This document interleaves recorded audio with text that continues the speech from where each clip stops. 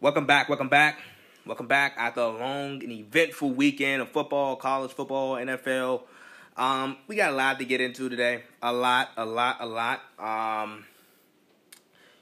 First and foremost, happy Veterans Day to all the veterans for what they've been doing, for what they're going to continue to do to serve our country. Takes a lot of heart. Those are the real heroes, a lot of people talk about how athletes and celebrities and, are their heroes.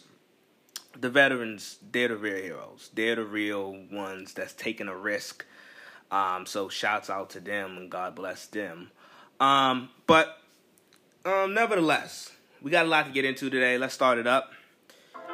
Now,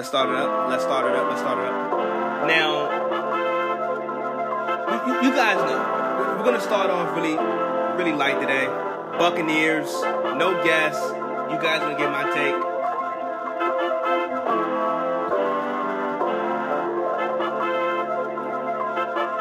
You guys are going to get my take today. Let's start it up.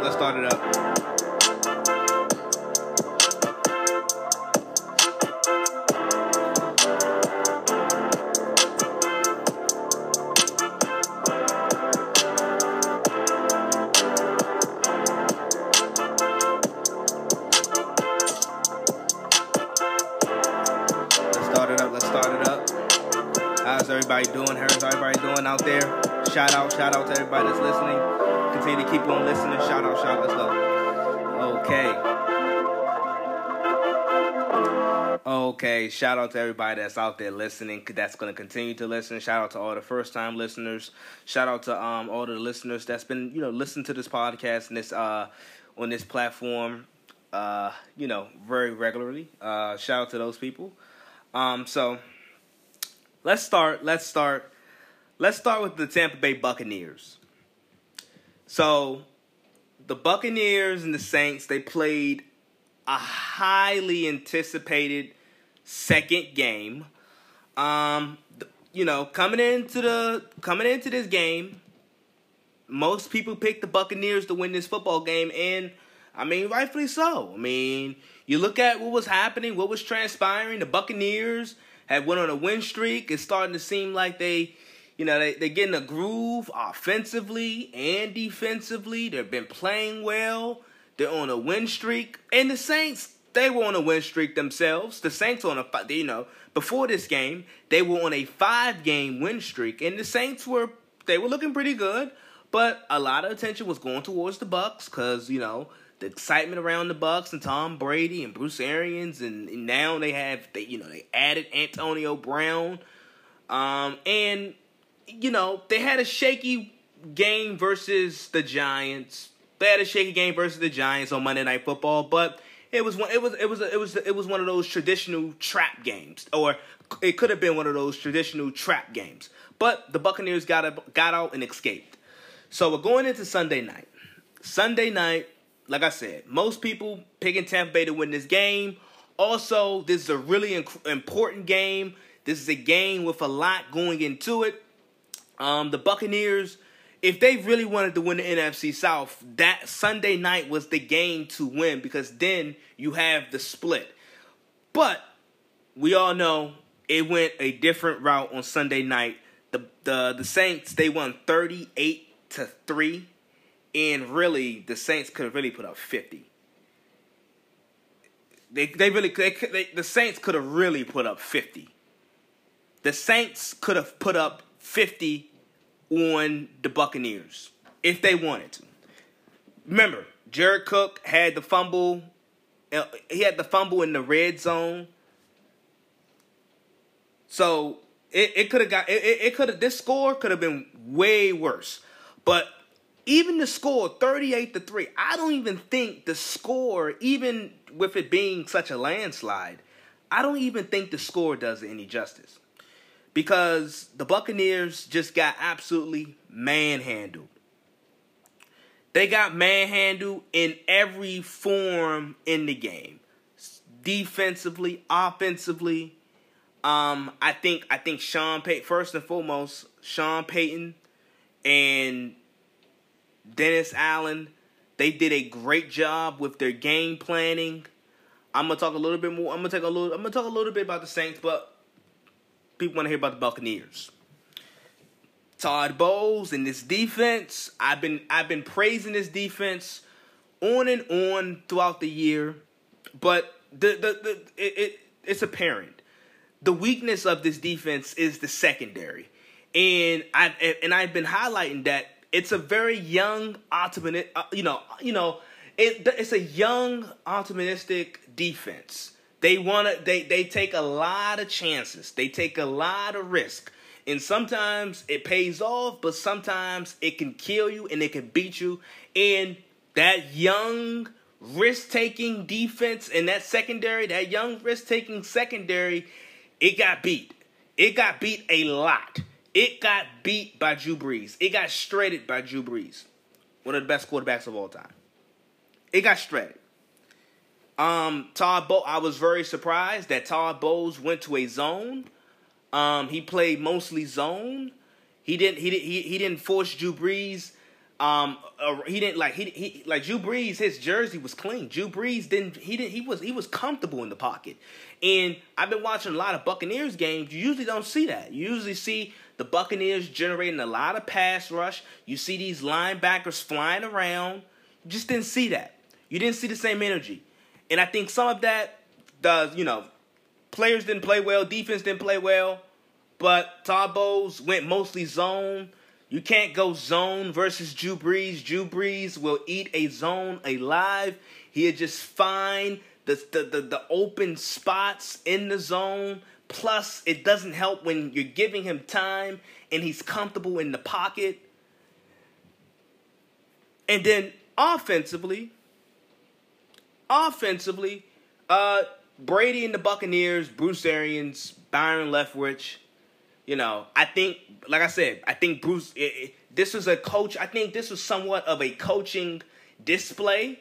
And on the other side, with the Saints, Sean Payton, Dennis Allen did a really good job on offense and defense. They had things that they wanted to do, and they accomplished all of them. And then on the other side, you look at offensively and defensively with Bruce Arians and Todd Bowles and Byron Leftwich. Todd Bowles, like I said, he went zone. And then Bruce Arians and Byron Leftwich, they ran the ball for a whopping 4 times. And I know the stat is going to say 5 times, but that 5th time that they ran the football, that was a kneel down. So I'm not going to even count that. But they ran the ball 4 times, which is a NFL record for the lowest rushing attempts in league history.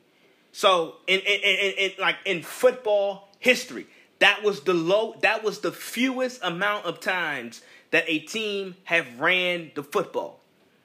The fewest amount of times. So that shows you they did not try to establish the running game. They came out throwing really low percentage passes. And Brady didn't play well. And we know this recipe. I don't know why people are trying to act like this is a new recipe. We know the recipe. If you wanna slow down Tom Brady or beat a Tom Brady led team or neutralize a Tom Brady led offense, the main ingredient, the main key is pressure Tom Brady. Pressure Tom Brady. Make him feel uncomfortable. And you're probably like, well, that's what most quarterbacks. But with Tom Brady, it's a proven. It's a proven denominator. Brady, pressure, it doesn't work out. If you have a solid front four that generates enough pressure without you having to actually blitz, if you're able to generate pressure around the feet and the legs of Tom Brady when he's in the pocket, especially at the age of 43, it's going to affect him. The blueprint has been out on how to do this. Look at what both of those Giants teams did back in 2007 and 2011. Look at what those Broncos teams were able to do. Those Bronco teams had DeMarcus Ware on the other side with Von Miller, with Derek Wolfe, and then no-fly zone in the back end with Chris Hurst Jr. and Hakeem Talib. Even somewhat in the Atlanta Super Bowl, in the first half. The first half, Brady was rattled. They had him out of the pocket. They were sacking him. When in numbers show this so far this year, and it's a continuous theme. When Brady is sacked 3 or more times, that's where you see the differences in his game. And he starts to look a little rattled, and he does some tap dancing in the pocket. That's where you know you've gotten to him.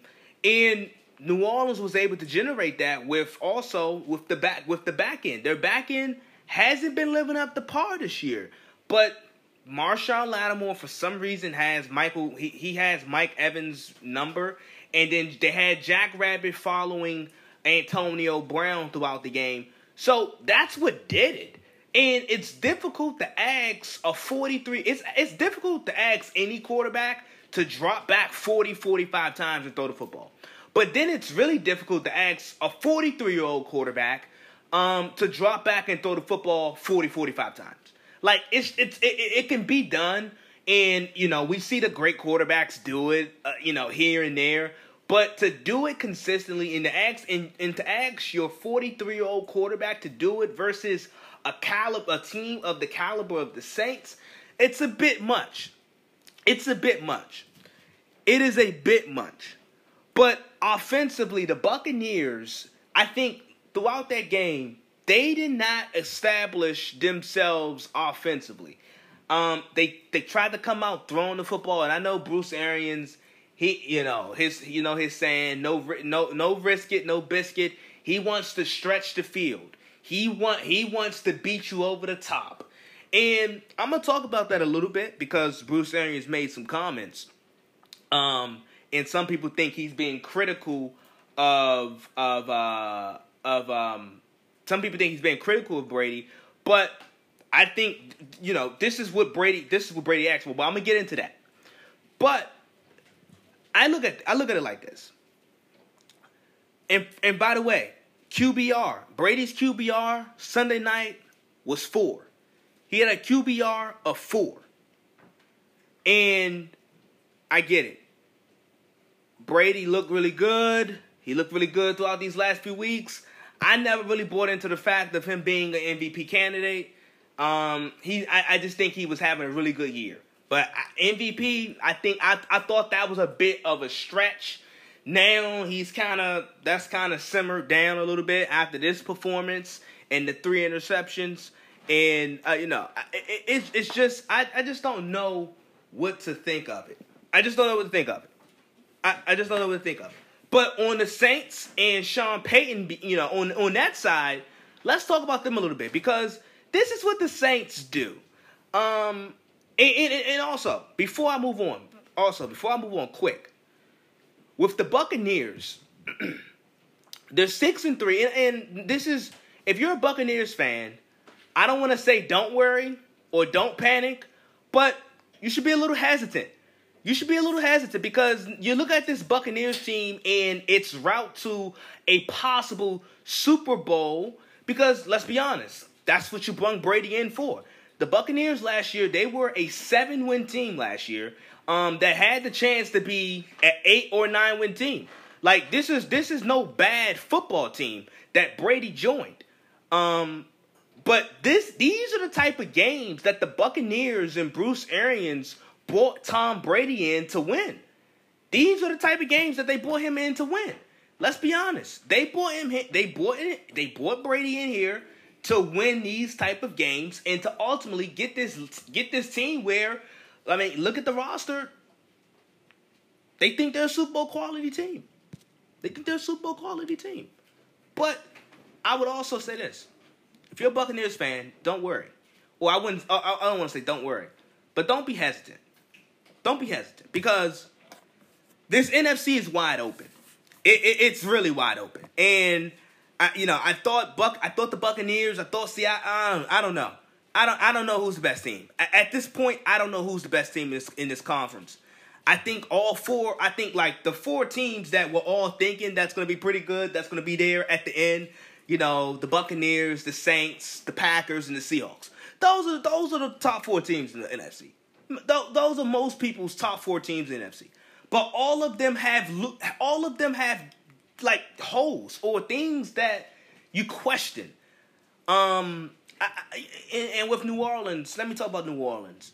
Like I said, Sean Payton, Dennis Allen did a great job. Drew Brees, I've been really critical of Drew Brees throughout this year. This was his best game by far this year. This was his best showing. He was able to pick apart the defense. Now, nevertheless, he wasn't stretching the field and blowing the top off of the defense. He was not doing that by any means. But he was taking what the defense give him. He picked apart Todd Bowles and that Buccaneers defense in that zone that they played. He picked apart that defense. And also, Michael Thomas was back, so that helped too. Michael Thomas being back, that helped. that helped. That helped. Alvin Kamara's having a monster year, but Michael Thomas being back brought attention. A lot of attention went to Michael Thomas, and then that freed up a lot of other guys, Taysom Hill and Emmanuel Sanders and some others, Tyquan Smith. That opened up the floodgates for everybody else. That opened up the floodgates for everybody else. And I must say, that was the best showing that Drew Brees looked. That was the best game Drew Brees played all year. He was efficient. Like I said, he wasn't beating you over the top, but he was picking apart that zone defense that the Buccaneers were playing. He was picking that apart. But as I mentioned, this is what the Saints do. Like, we've kind of grown accustomed to the Saints dominating in the regular season. They usually go 12-4, 13-3. They usually have a top 2 seed. Usually, this is usually what the Saints do. So I was shocked. I'm not gonna lie. I was shocked. I was shocked on how the Saints just came out and just obliterated the Buccaneers in the first half. Because by halftime the game was over. By halftime the game was over. So they completely obliterated the Bucs. But are we so sure that this Saint that I know everybody it just shows you how reactionary people are.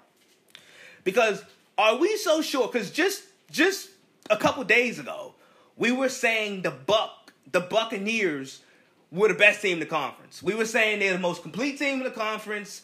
We were saying, the Buccaneers, they look like they're going to win the NFC South. Now, all of a sudden, after, and I get it. The Saints, they played really well, and the Buccaneers did not play well, and this is the second time in a row where the Saints have beaten Buccaneers, and it looks like the Buccaneers are not going to win the division. But odds on, the Buccaneers are probably not going to win the division, because essentially they're 2 games back. The Buccaneers are 2 games back, essentially. And not just, I'm not talking about in the loss column, but the Saints won both matchups. The Saints have 1 fewer loss. Looking at the Saints' schedule and looking at the Buccaneers' schedule, it should pan out. The Saints are probably going to win this division. And the Buccaneers are probably going to be second. And the Buccaneers are going to have to go on the road and win. They're going to have to win a few playoff games on the road because they're going to be a wild card team. And that was the implications. That was the big importance of the game, I should say the importance of the game. That was the whole build up of the game. That was the whole build up of the game. So, Buccaneers. I predicted 11-5, 10-6. That's what they're gonna be. They're gonna be about 11-5, 10-6. They're gonna finish second. They're gonna finish second in division. And the Saints, they're gonna probably win a division. But are we so sure the Saints are gonna have because we've seen them, they hit a dry spell in the postseason. Are we so sure about this Saints team going into the postseason? And I know we're only halfway through the year. We got a lot of football to still be played, but still, it's a legitimate question. We'll move on to Seattle, and Russell Wilson, and I already know. You guys don't. You guys hit me up every time Russell Wilson throws an interception. Oh, what is your man Russ doing? Your man Russ, look, he's what is he doing? He's not cooking. Russ is not cooking. That's funny. So the Seahawks lost 34-44. And people just couldn't let me and Russ live. And, what is Russ doing? He's messing up his MVP chances. And somewhat, yeah, that he is. He's not cooking. Let me tell you this, okay? And I know some of you guys gonna probably think, oh, well, you're making excuses for Russell. No. These are legitimate reasons, okay? Let's be honest. Let's add context. Let's add context. Don't just look at the numbers. Let's add context, okay? Let's add context. Russell Wilson literally has to be Superman. He literally has to be Superman. I actually tweeted during the game as the Bills jumped out to a pretty sizable lead. I think it was a 14-point lead. It was 14-0, and I tweeted, the Seahawks defense is non-existent, and Russ is going to have to put his Superman cape on. And he is. He's got to put his Superman cape on. Now, you guys are saying, oh, Russ is not cooking. Russ is not cooking. No, Russ is cooking. He's cooking. And some of the meals are turning out to be really good meals, but he's also burning some meals. Russ is burning some meals. And okay, he threw a couple interceptions, but do you guys understand why he's throwing interceptions? His defense can't stop a soul. Let me tell you this. The Seahawks are 6-2.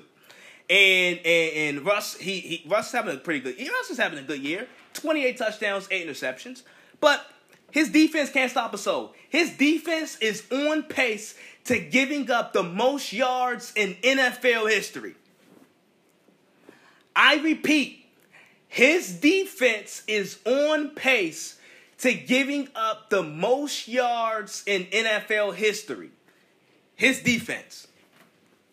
Pete Carroll's defense. Russell Wilson's defense. Literally, the Seattle Seahawks are literally asking Russell Wilson to win a shootout every single weekend. The moment Russell Wilson steps off the team bus, he has to put his Superman cape on. And they're 6-2. The Seahawks are 6-2, and they'll probably win their division, and then get to the playoffs. But are they going to win a Super Bowl like this?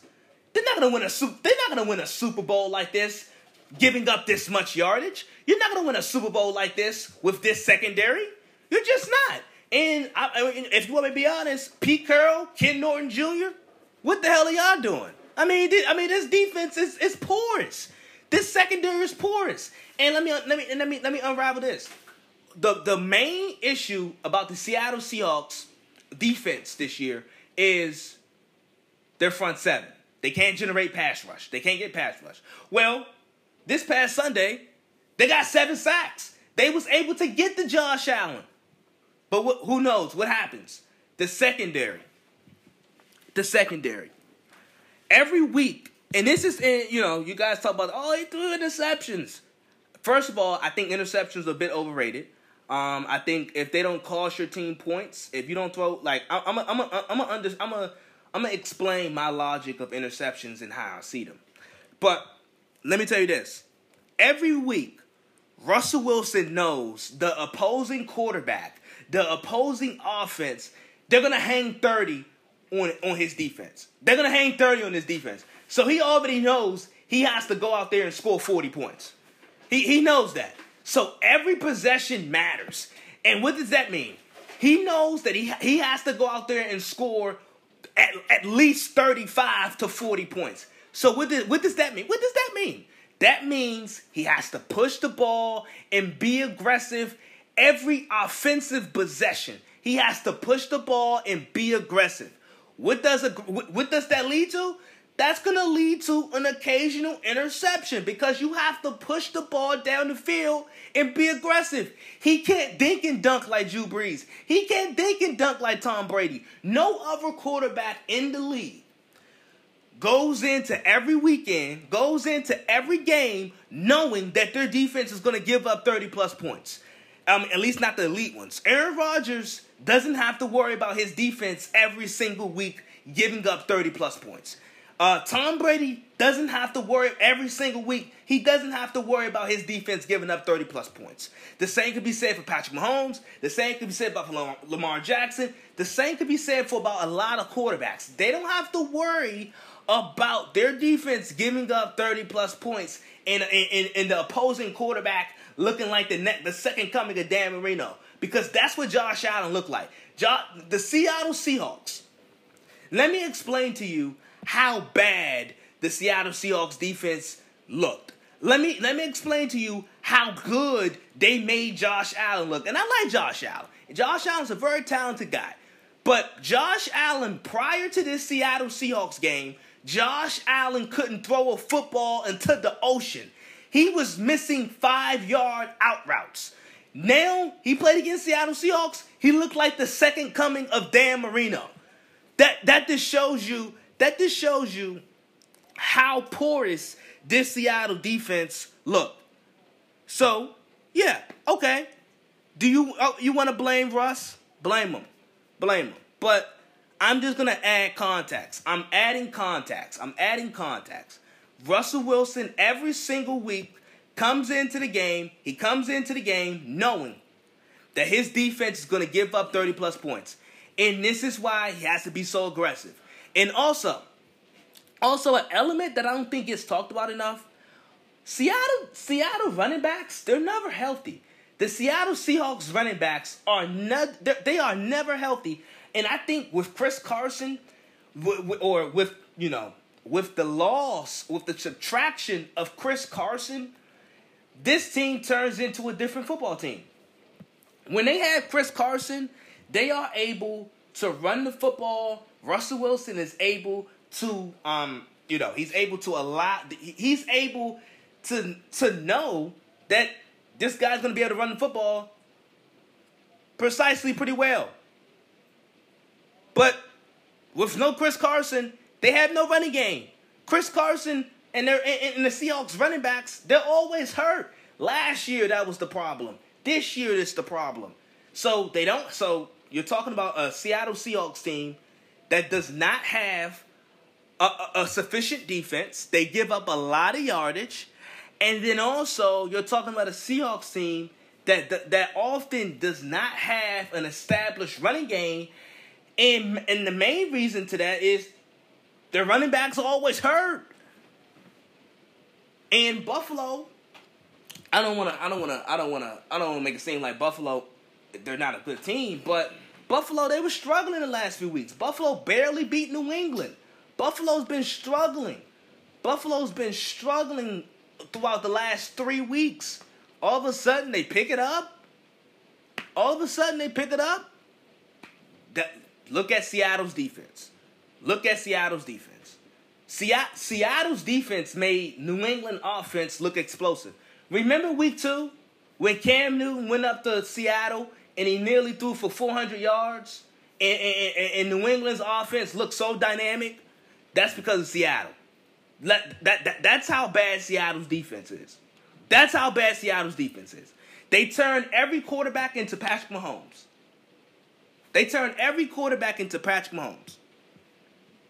So that is the feeling that Russell Wilson, that's what he knows. He knows that he has no running game.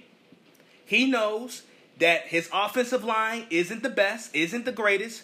And he also knows that his defense, the opposing offense, is going to hang 30-plus points on his defense. And I'm going to read you this quote. This is so funny. I'm going to read you this quote from Pete Carroll. And he talked about, this is on the Seahawks loss. I'm going to read it to you guys. These guys didn't even try to run the football today. We didn't expect that to happen. We didn't think they would totally abandon the running game. We had a real nice game plan for how they were going to run it. We got to be able to adapt better. That was from Pete Carroll. So Pete Carroll, he didn't expect them to pass the football today. He thought they were going to run the football. I don't know. But Pete Carroll, Ken Norton Jr., they have to do a better job at adapting, at adjusting. You know, this is a league of adjustments, and I think Pete Carroll. This is no shot to him. I think he's a really good coach, but the Seahawks defense. They have been trending downward for the last couple years, and it's just so alarming this year because it's at a historic pace. Their defense is historically bad this year, but the Seattle Seahawks defense was ranked 26th last year. They were at the bottom half of defense last year. So this is a continuous trend. But it's just so alarming now because this defense is historically bad. And it's going at a historically bad rate. That is why it's so alarming now.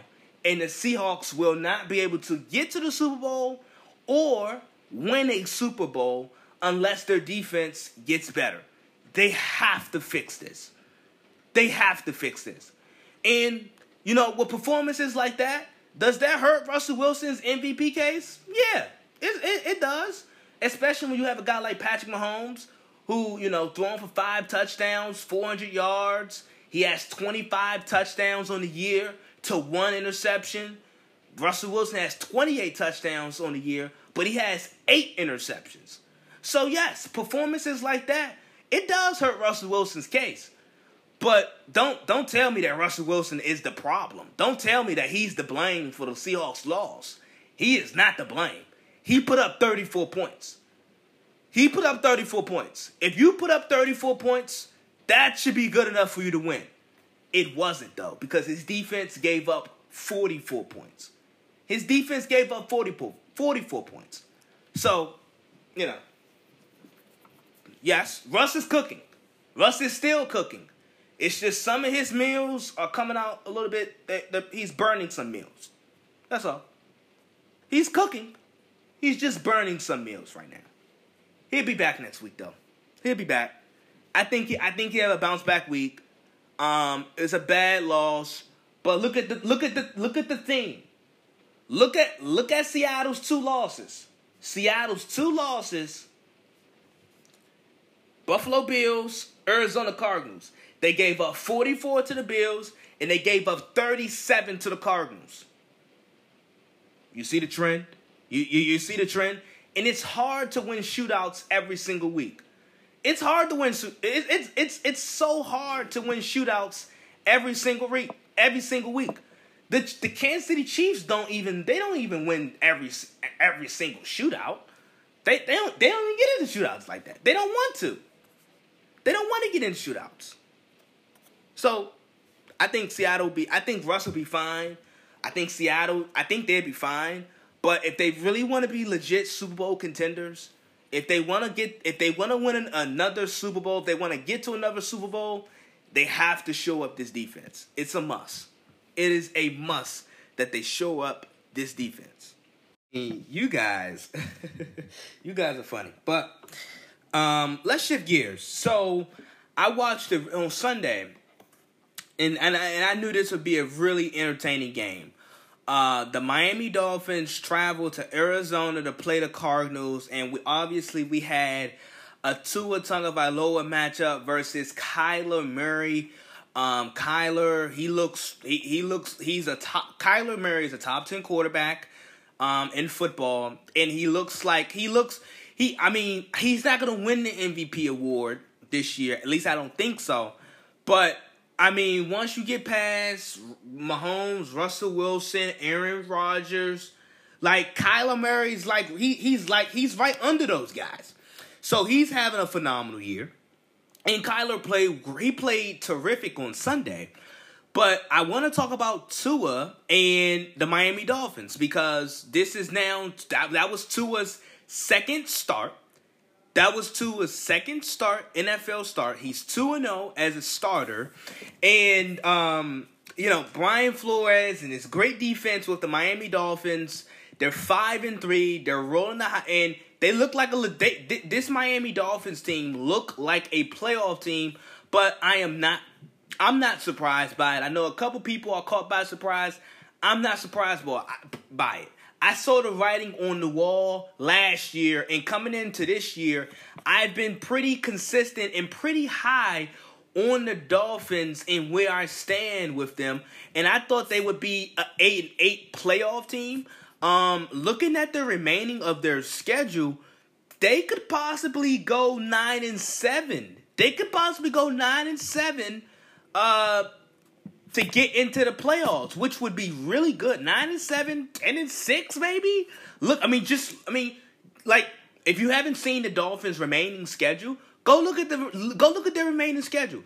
Look at how they're playing right now. They're playing some really good football. Brian Flores is a great defensive mind.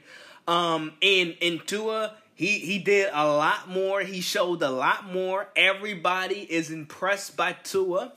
And go look at, but I would encourage you, if you're questioning, like, are they really that good? No. Look at their remaining schedule, and you tell me what their record may be. Because I had them as 8-8 getting into the wild card. But now, I look at their remaining schedule. They're 5-3 at this juncture. You tell me, you tell me what their end of the season record is going to be. It looks, I'm gonna say 9-7, but it could be 10-6. Look at their remaining schedule. It's a lot of teams. I think they play the Jets. I think they play New England one more time. It's not a hard schedule. It is a very doable schedule. It's a very doable schedule. Actually, I'm looking it up. I'm getting my people to look it up. If you guys can look that up for me, Dolphins schedule.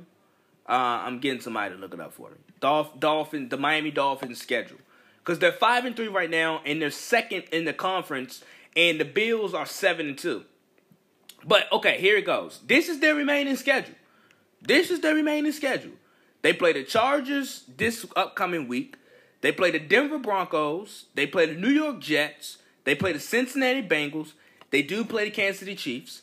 Then they play New England, Las Vegas, and then the Bills. There's some wins there. Somebody's texting me. There's some wins there. There's some wins there. The Chargers are the Chargers. They invent every week. It seems like the Chargers they invent new ways to lose games. The Broncos are inconsistent. The Jets are horrible. The Jets are the worst team to put on shoulder pads. The Cincinnati Bengals, they're not that good. Kansas City, obviously, that's going to be a tough game. New England's going to be a pretty tough game. But I still, Miami right now, the way how they're playing, New England is trying to hold on by a thread. That's a doable schedule. Please tell me where you see 5 losses. Then I would be shocked if they lose 5 games. If they lose 5 more games, I would be shocked. But, that's what I predicted. But I think, looking at this schedule, 9-7, 10-6 is doable. So my main point I want to get to is, why did I like Tua so much? Because before the draft, coming into this draft, I liked Herbert. I thought Herbert had the most talent. I wanted to see how Joe Burrow would play with the lack of supporting cast in Cincinnati. He's done great. And now we have Tua. Tua had his coming out party. His first start, it was more so about the defense, the special teams. It was a really good game plan put together by Brian Flores versus the Rams a couple weeks back. But now, versus Arizona, going head-to-head with Kyler Murray, and Tua got the best of Kyler Murray. Kyler did play well. Played terrific. But Tua played really well. And this is why I like Tua. First, Tua's a winner. Tua's a winner. He won at Alabama. He's starting off his career 2-0. It looks like the Dolphins are it looks like the Dolphins are in position to to get into the playoffs, but also have a legitimate shot to win the AFC East. I've heard people going as far as to say that Tua Tagovailoa is already the best quarterback in the division. I've heard people say, this year, 2020, just this year alone, 2020, Brian Flores has been the best coach in this division. And I must say, they have really strong and compelling arguments. But I like Tua because he's a winner. I like Tua because I thought he was a transformational talent. At Alabama, think about this. At Alabama, yes, it's a powerhouse program, tier 1 program. Nick Saban, greatest college football coach ever. I get that, understand that. But I feel like when Tua took the reins at Alabama, I feel like he transformed the offense. He transformed the offense in what Nick Saban does at Alabama offensively. And I know Nick Saban, he's a defensive-minded coach. But offensively, remember, Alabama used to be a ground and pound, physical. We're gonna run the football 30 times. It was very much old fashioned and traditional football that was being played at Alabama. That's how they used to play offense. Then Tua took the reins. Tua took the helm and he took the offense, and he transformed the offense. It turned into a spread, over the top, beat you down the field. And yes, Alabama had some really dynamic receivers. Yes, Tua had dynamic receivers at his disposal. But I think with Tua's talent and the way how he transformed that Alabama's offense was incredible. And even though you can say, yes, he had 4 potential first-round receivers, obviously, okay, it's Alabama. Like, they're going to have a great supporting cast. But I thought it showed a lot, and I saw a lot with him transforming the offense. Even with Jalen Hurts, even when Alabama had Jalen Hurts, they were still a run-first football team. They really weren't beating you over the top and spreading you out. They were still run first because they played the Jalen Hurts strengths. Jalen Hurts' strengths were run first, being a mobile quarterback, using his mobility, using his athleticism. Tua transformed Alabama's offense. And now, I look at it, he's with Brian Flores. I like Brian Flores. I think Brian Flores is one of the better young coaches in the league. Even throughout last year, when the Dolphins were struggling. But as the latter part and as the season went on, the Dolphins started winning games. And I said, yes, despite the Dolphins not winning a lot of games, despite them not playing well, or they weren't winning a lot of games, or they just didn't have enough talent. That's quite frankly what it was. They didn't have enough talent. Last year, the Dolphins, they had a bunch of second string and practice squad guys playing for the most part. They didn't have enough talent. But I said Brian Flores is building a culture in Miami, and I said you can build a culture without winning. That's what I said about Brian Flores. You can build a culture in Miami without winning. And that's what he did. And now we're seeing the fruit of his labor right now, and they're prospering. 5-3, chance to get to the playoffs, a chance to win the AFC East for the first time in a long time. And also, this shows quarterbacks don't have to have offensive minds. Young quarterbacks in the league don't have to have offensive gurus as their coaches. Now, that's no shot to Sean McVay and with the Rams and Jared Goff. That's no shot to Sean McVay. Sean McVay does a really good job with Jared Goff, and he does a really good job with that offense, and he does a really good job with his defense. He's not a defensive-minded coach, but Sean McVay does a really good job with his defense. Especially, it looks like he hired the right guy defensively for the Rams. But it just goes to show you. You look at a lot of dynasties in NFL history. It's been a defensive-minded coach paired with a quarterback. Brady and Belichick. The 90s Cowboys. Mike Tomlin, Bill Cowher with Ben Roethlisberger. Tony Dungy and Peyton Manning. And there's so many other examples. You can go back to the 70s Steelers. You look at the 70s Steelers. Chuck Noll, defensive-minded coach. They won 4 Super Bowls in, 6 years? I think the Steelers won 4 Super Bowls in the 70s in 6 years. I think it was 6 or 7 years. They won 4 Super Bowls in that span. Chuck Noll was a defensive-minded coach. Who did he have as his quarterback? Terry Bradshaw. 90s Cowboys. 90s Cowboys. Troy Aikman with Jimmy Johnson. Jimmy Johnson was a defensive-minded coach. He had Troy Aikman as his quarterback. You can look at Seattle. Look at Seattle and Pete Carroll and Russell Wilson. They're not a dynasty, but they are a perennial playoff team, and now their defense isn't that good. But with the Legion of Boom, and when they was winning Super Bowls, and when they were getting to the Super Bowl, they had a dominant defense with a playmaking quarterback in Russell Wilson.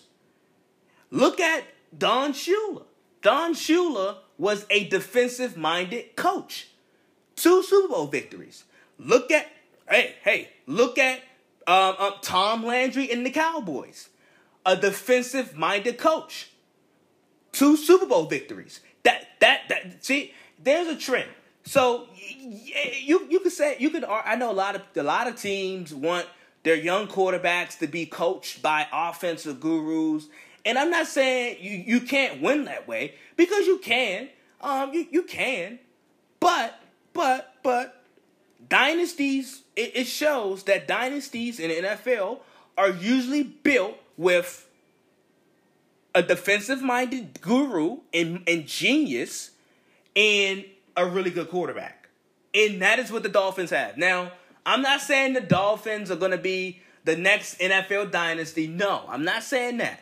But I'm saying with the defensive-minded genius of Brian Flores in Miami, he's building this defense, and now Tua Tagovailoa, he looks like the guy. Like, let's be honest, Tua looks like the guy. He looks like he's going to be there. He's the future of Miami.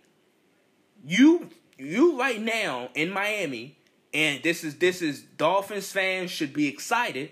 I'm not saying it could be the next dynasty. I'm not saying that. But they are going to be, I can see them being a perennial playoff team with this formula. Brian Flores at the helm with Tua Tagovailoa. Yes. You just look at history. Look at history. Look at history. Look at the dynasties. Look at the dynasties in the NFL. It's often a defensive-minded coach with a quarterback. And I think this is what made Brady and Belichick so good, because Brady and Belichick, they were Belichick defensive genius. Well, with Belichick being a defensive genius, he can point out and he can tell and he can show Tom Brady, hey, if I'm a defensive coordinator, I'm a defensive genius. I'm going to line up this way.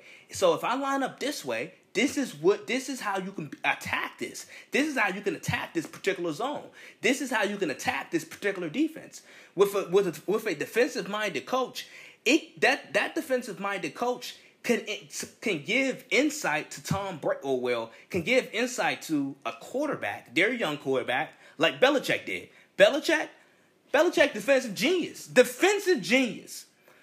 But he gets a quarterback like Tom Brady, and he gives Tom Brady insight, and he says, "Hey Tom, this is if you had this type of defense, if a defense gives you this type of look, this is how you attack it. This is how you can pick apart that defense." I think it's perfect. So yes, ideally you would think, yeah, offensive-minded guru with my young quarterback, that should work. But dynasties in the NFL are usually built. They're usually built with defensive-minded coaches in a really good quarterback. And that defensive-minded coach can really help, it can really help a quarterback, a really good quarterback, and it can tell them how to decipher and pick apart a defense because the coach himself is a defensive-minded guru. It makes sense. It makes sense when you think about it. It makes sense. And I absolutely like what the Miami Dolphins have brewing down there with Brian Flores and Tua Tagovailoa. And Burrow and all of these, by the way, all of these young quarterbacks, these rookie quarterbacks, Burrow, Herbert, and Tua Tagovailoa are playing well. They're all playing well, and they're all going to be really good quarterbacks. They're all the future of their franchises. But look at their current situation. Who has the best situation? Herbert, Burrow, or Tua Tagovailoa? At this juncture, at this moment, Tua Tagovailoa by far has the best situation. Herbert and the Chargers, like I said, the Chargers, they're just inventing new ways every week to lose a football game. The Cincinnati Bengals, they're defensively, they're not good. They can't stop a soul. They need to rebuild that offensive line around Burrow, so he can live to see another day. He's the most pressured quarterback. He's the most sacked quarterback, and he's the most hit quarterback in football. He's the quarterback under the most duress every single Sunday. So if you line up and you look at these and you look at all of these quarterbacks supporting cast, who has the best supporting cast? Tua Tagovailoa does. He has the best supporting cast. He has the best supporting cast. And I'm not saying that makes him better than Herbert or Burrow, but who has the upside of winning the most? Probably Tua. Probably Tua, because Tua has a better coach and he has a better structure around him. Simple as that. Simple as that. Yeah, so we move on. So I talked about Tua, but the NFL owners, they approve two things. They approve a 16-team playoff format. So basically, that might sound a bit confusing. So basically, each conference this year there was supposed to be 7 playoff teams from each conference. Well, the NFL owners, they approve if a game is canceled or if a week is canceled, the NFL owners, they did approve for 8 teams in each conference to make the playoffs. So we have expanded the playoffs even more, and I look at it just as another money grab for real. I don't like it. I think it takes away from the hard work that whoever the number 1 seed is. It takes away from their hard work and all the things they had to do to earn the number 1 seed, and then for that to be just stripped away. I'm not particularly in favor of that. I think the number 1 seed should have a bye. I have no problem with the number 2 seed not having a bye, but now the number 1 seed doesn't have a bye, and now we practically have it's like an NBA format. The AFC has 8 teams, the NFC has 8 teams, and I just think that's half of the league that gets to make the playoffs. I just think with the playoffs, you're either good enough or you're not good enough to make the playoffs. And just with half of the teams in the league, with them being able to make the playoffs, I just don't think I just don't like it. I just don't like it. I'm not a huge fan of it. But another thing that another rule, so forth, that the owners have approved of is they're gonna the league is now. This is practically an extension of the Rooney Rule, but now the league is gonna now reward teams for developing racial minority head coaches and GMs and executives, etc. So basically, this is the moral of the rule. if you have a head coach or an executive that is hired by another team, you receive benefits. So, for example, if that's confusing, for example, a team like Kansas City and Eric Bieniemy. Eric Bieniemy is the Kansas City Chiefs offensive coordinator, and he should have a coaching job by next year. Like Eric B should have a coaching job next year, a head coaching job next year. He should. If the Texans hired Eric Bieniemy, the Kansas City Chiefs would receive 2 additional third-round picks. So basically, if your franchise, if your team is developing black coaches, GMs, or executives, or so forth, if your team is developing those coaches and they get hired by another team, the team that developed those coaches and those GMs or those executives or so forth, they receive benefits. They receive additional draft picks. And let me tell you this. The Rooney Rule has been in place coming into the year, at the start of the 2020 season. I think there were 3 black coaches. Brian Flores, Mike Tomlin, and Anthony Lynn. Brian Flores, Mike Tomlin, Anthony Lynn, and then Ron Rivera, he's a minority. So there were 4 minority coaches, but really 3 black coaches out of 32 teams. But black players make up 70% of the league. So you can see the disproportion and the ratio it's not good. That 3 black coaches out of 32 teams. That's not even 10%. That's not even 10%. But 70% of the NFL players are black. So you can see the disproportion, and I get it. I think it's a good rule. I hope it works. I'm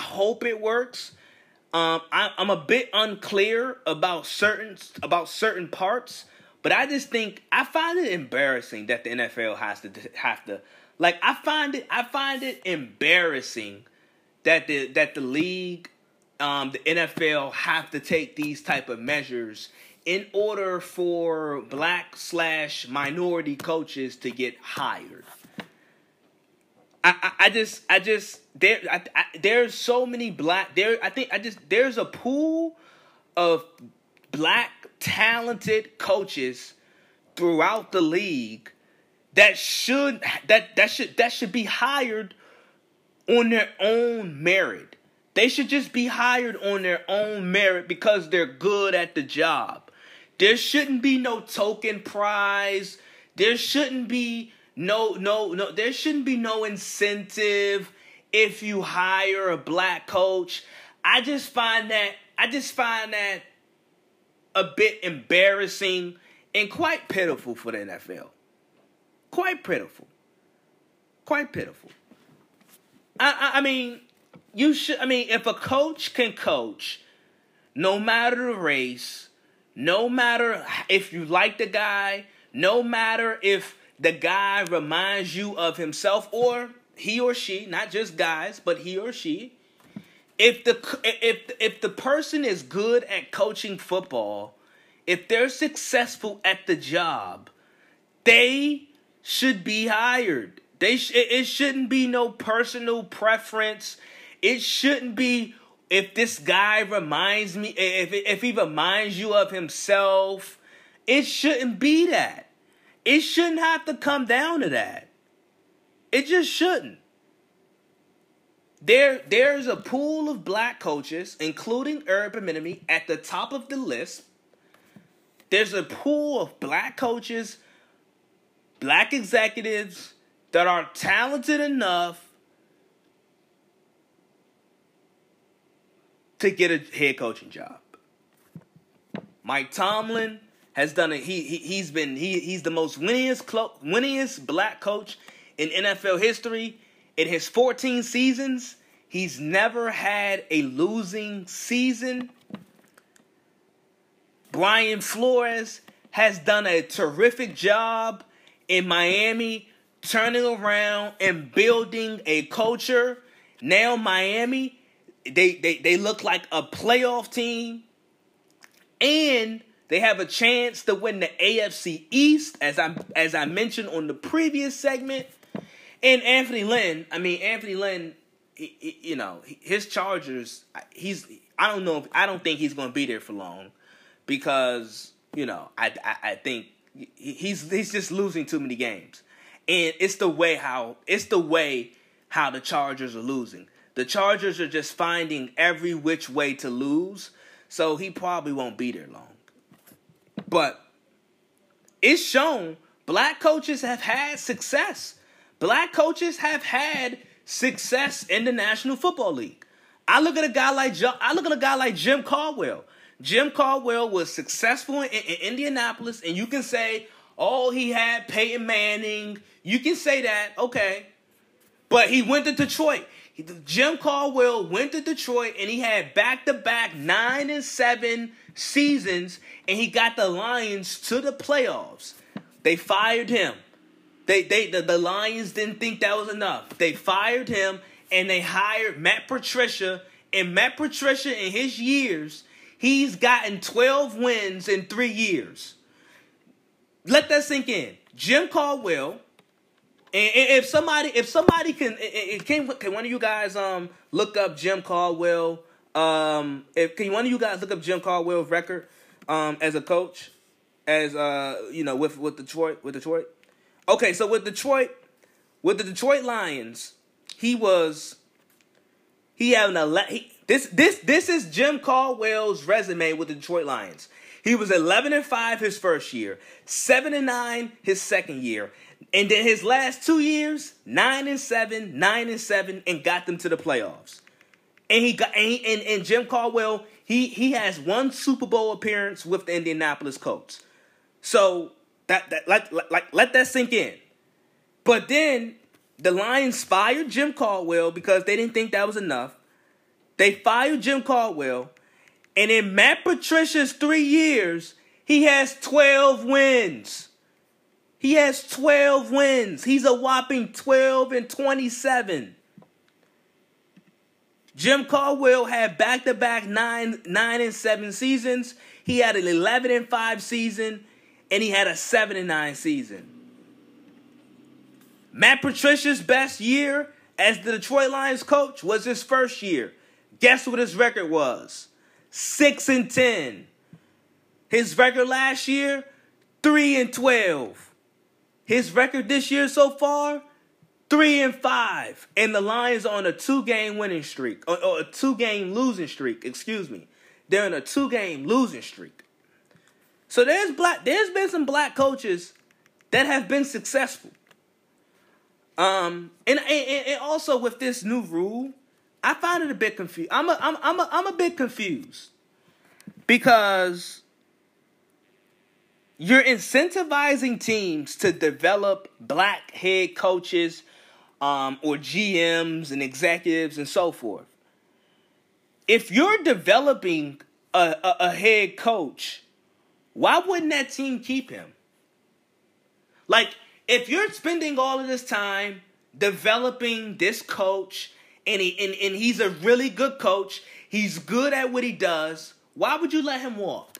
Why would you let him walk to another franchise if you're spending time developing him and coaching him, or, training him and teaching him? Why would you give him up to another franchise? And then also, what does developing mean? Like, I know what developing means, but it's a rhetorical question. What does developing mean? Because there's a handful of coaches that I mean, there's a handful of black coaches that know what they're doing. But if I'm a black coach, I don't want when they say developing, do they mean the black coaches? There's a handful of black coaches that's going to receive extra attention or extra training. Does that mean developing? Because if I'm just a black coach, if I'm a black coach, I just want to be treated like everybody else. If I'm good at the job, I get promoted. If I'm good at coaching football, I get promoted. What does that developing mean? Because because I think what they're trying to say is the developing black coaches, they're going to receive extra training, extra attention in order for them to get premier coaching jobs. But if I'm a black coach, I just want to be treated the same. If I'm good at the job, I'm good at the job, and I should get promoted, and I should see a head coaching job or an executive job. If I'm not good at the job, I don't get promoted. But if I'm good at the job, I just want to be treated like everybody else. If I'm good at the job, I should get promoted. If I'm good at the job. I should get promoted. That's how I feel about it. But I do kind of find this quite embarrassing that the NFL, that the league have to take these type of measures for more black coaches to get hired. I do find it quite sad. But I don't want to hold you guys any much longer, but I'm going to wrap this bad boy up. Thank you guys for tuning in to another episode of the Isaiah Kid Podcast. Thank you guys for tuning in. You guys are doing a great job with clicking. Give me your thoughts about that. Give me your thoughts on any of these topics that I talk about. I wanted to talk about some college football, but we were so jam-packed today. We had a lot of NFL. I got some NFL stuff to get to, but I will be talking about college football, the COVID crisis in the SEC, Notre Dame beating Clemson. What do I think about that? So I'm going to talk about that on the next episode. Stay tuned, but thank you guys for tuning in and continue to listen and continue to support. Greatly appreciate it. Once again, always remember 2 choices, 1 decision. Thank you guys for tuning in from whatever DSP that you guys listen from. And I am out. Peace. Deuces. I'm gone.